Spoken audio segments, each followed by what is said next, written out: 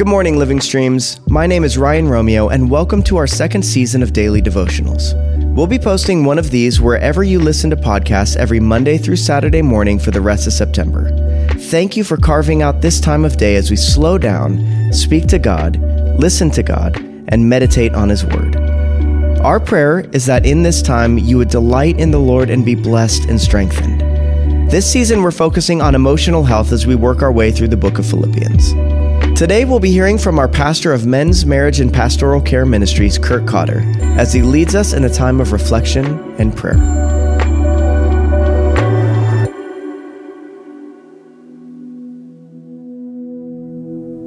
Philippians 3, verses 12 through 16. Here's what it says. Not that I have already obtained all of this or have already arrived at my goal, but I press on to take hold of that for which Christ Jesus took hold of me. Brothers and sisters, I do not consider myself yet to have taken hold of it.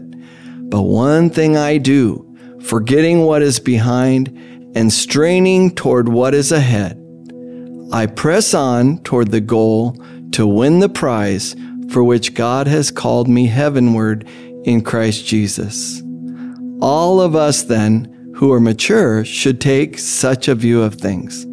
And if on some point you think differently, that too God will make clear to you. Only let us live up to what we have already obtained. So I love talking with people about their dreams and goals in life. Recently, I spoke with a young guy named Bobby who was homeless and addicted to drugs. I could tell that he felt ashamed, but I wanted to minister the heart of Jesus to him. I felt the Lord gave me a word that he was an artist. And when I asked him, he said, yes. I asked him again if he was a painter, in fact, and he said yes again. His face lit up as he talked about his paintings. I said, you're also a musician, aren't you? He smiled and said, yes. I could tell that he felt loved by Jesus to hear that God knew his heart. I then asked him if he had any goals or dreams in his life. I find that many people need to know the hope that Jesus gives us. Hope has to do with an expectation of something good happening in the future. We know the plans God has for us are good to give us a hope and a future.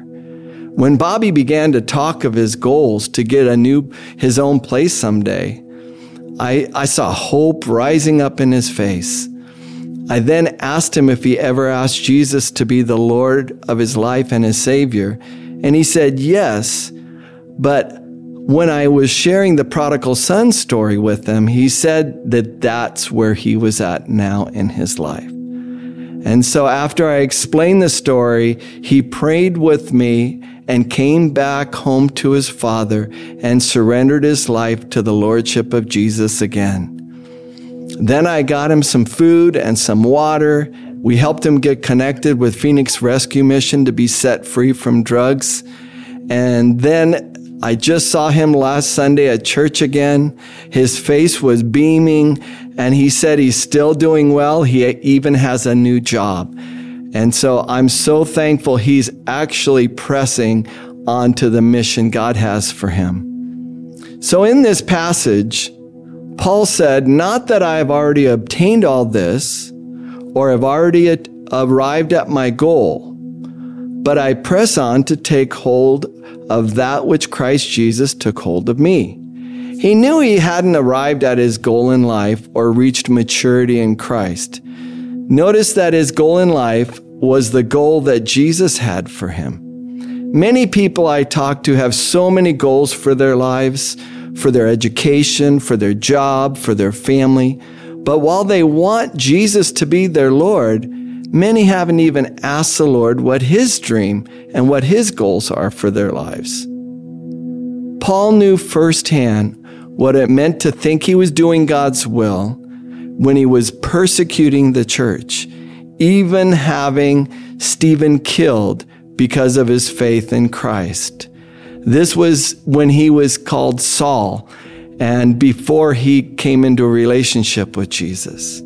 When he had an encounter with Jesus on the road to Damascus, and a bright light shined down on him, even blinding him, Jesus said, "Saul, Saul, why are you persecuting me?" Then he surrendered to Jesus as the Lord of his life and was baptized by Ananias later, and his eyesight was restored. So now Paul was running after God's will for his life. And he said, "One thing I do, forgetting what is behind and straining towards what is ahead, I press on towards the goal to win the prize for which God has called me heavenward in Christ Jesus." Paul knew that if anyone was in Christ, he's a new creation. Old things have passed away and all things have become new. If he is ever going to experience the calling God had for his life, he had to forget what was behind him and strain toward what is ahead. He needed to keep moving forward like a runner in a race towards the prize set before him at the finish line in heaven.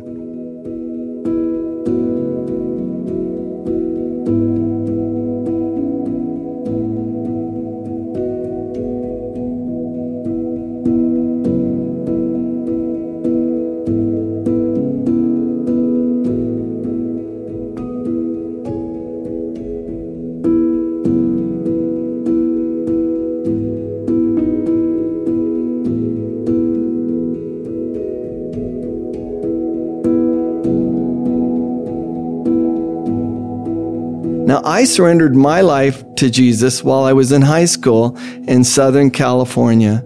I had a lot of good memories growing up with a twin brother and a big family of 7 kids. I still hold on to those good memories. But through all the years, in order to press into God's calling and purpose for my life, there are many things I needed to forget and let go of.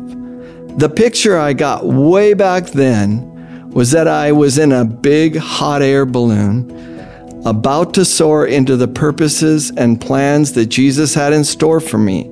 But there were these ropes that were tethering me down to my old life, my old friends, my old way of thinking and living. I needed to cut the ropes and completely surrender to Jesus in a full surrender. When I did that, everything changed in an amazing way. Now, maybe you're in that place where you need to make an exchange, that as Jesus prayed, "Not my will, but yours be done," before he went to the cross, you might need to do that as well. So I'd like to lead you in the devotional in a prayer. Father in heaven, we do thank you, Lord. We thank you for your salvation. We thank you for sending Jesus to die on the cross for our sins and to rise again. We believe in you. We confess you as the Lord of our lives.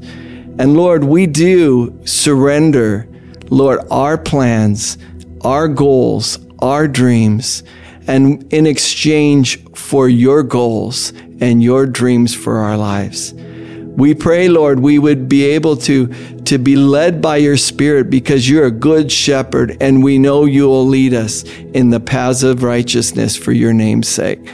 Lord, we just pray you'd help us to forget what we need to forget, Lord. We send forgiveness to anyone in our lives that hurt us in the past. And Lord, just as you have forgiven us, we forgive them. And Lord, we pray that, Lord, just as Moses was called to move forward when you told him to walk through and part that Red Sea into the good land that you had before him, Lord, we press towards the mark for the prize of your high calling in our life. Lord, we press into that good land, that land of Canaan that you have for us, Lord. We thank you, Lord Jesus. And Lord, we just pray, Father, that you would teach us to listen to your voice above all the other voices around us. We surrender completely to you in Jesus' name. Amen.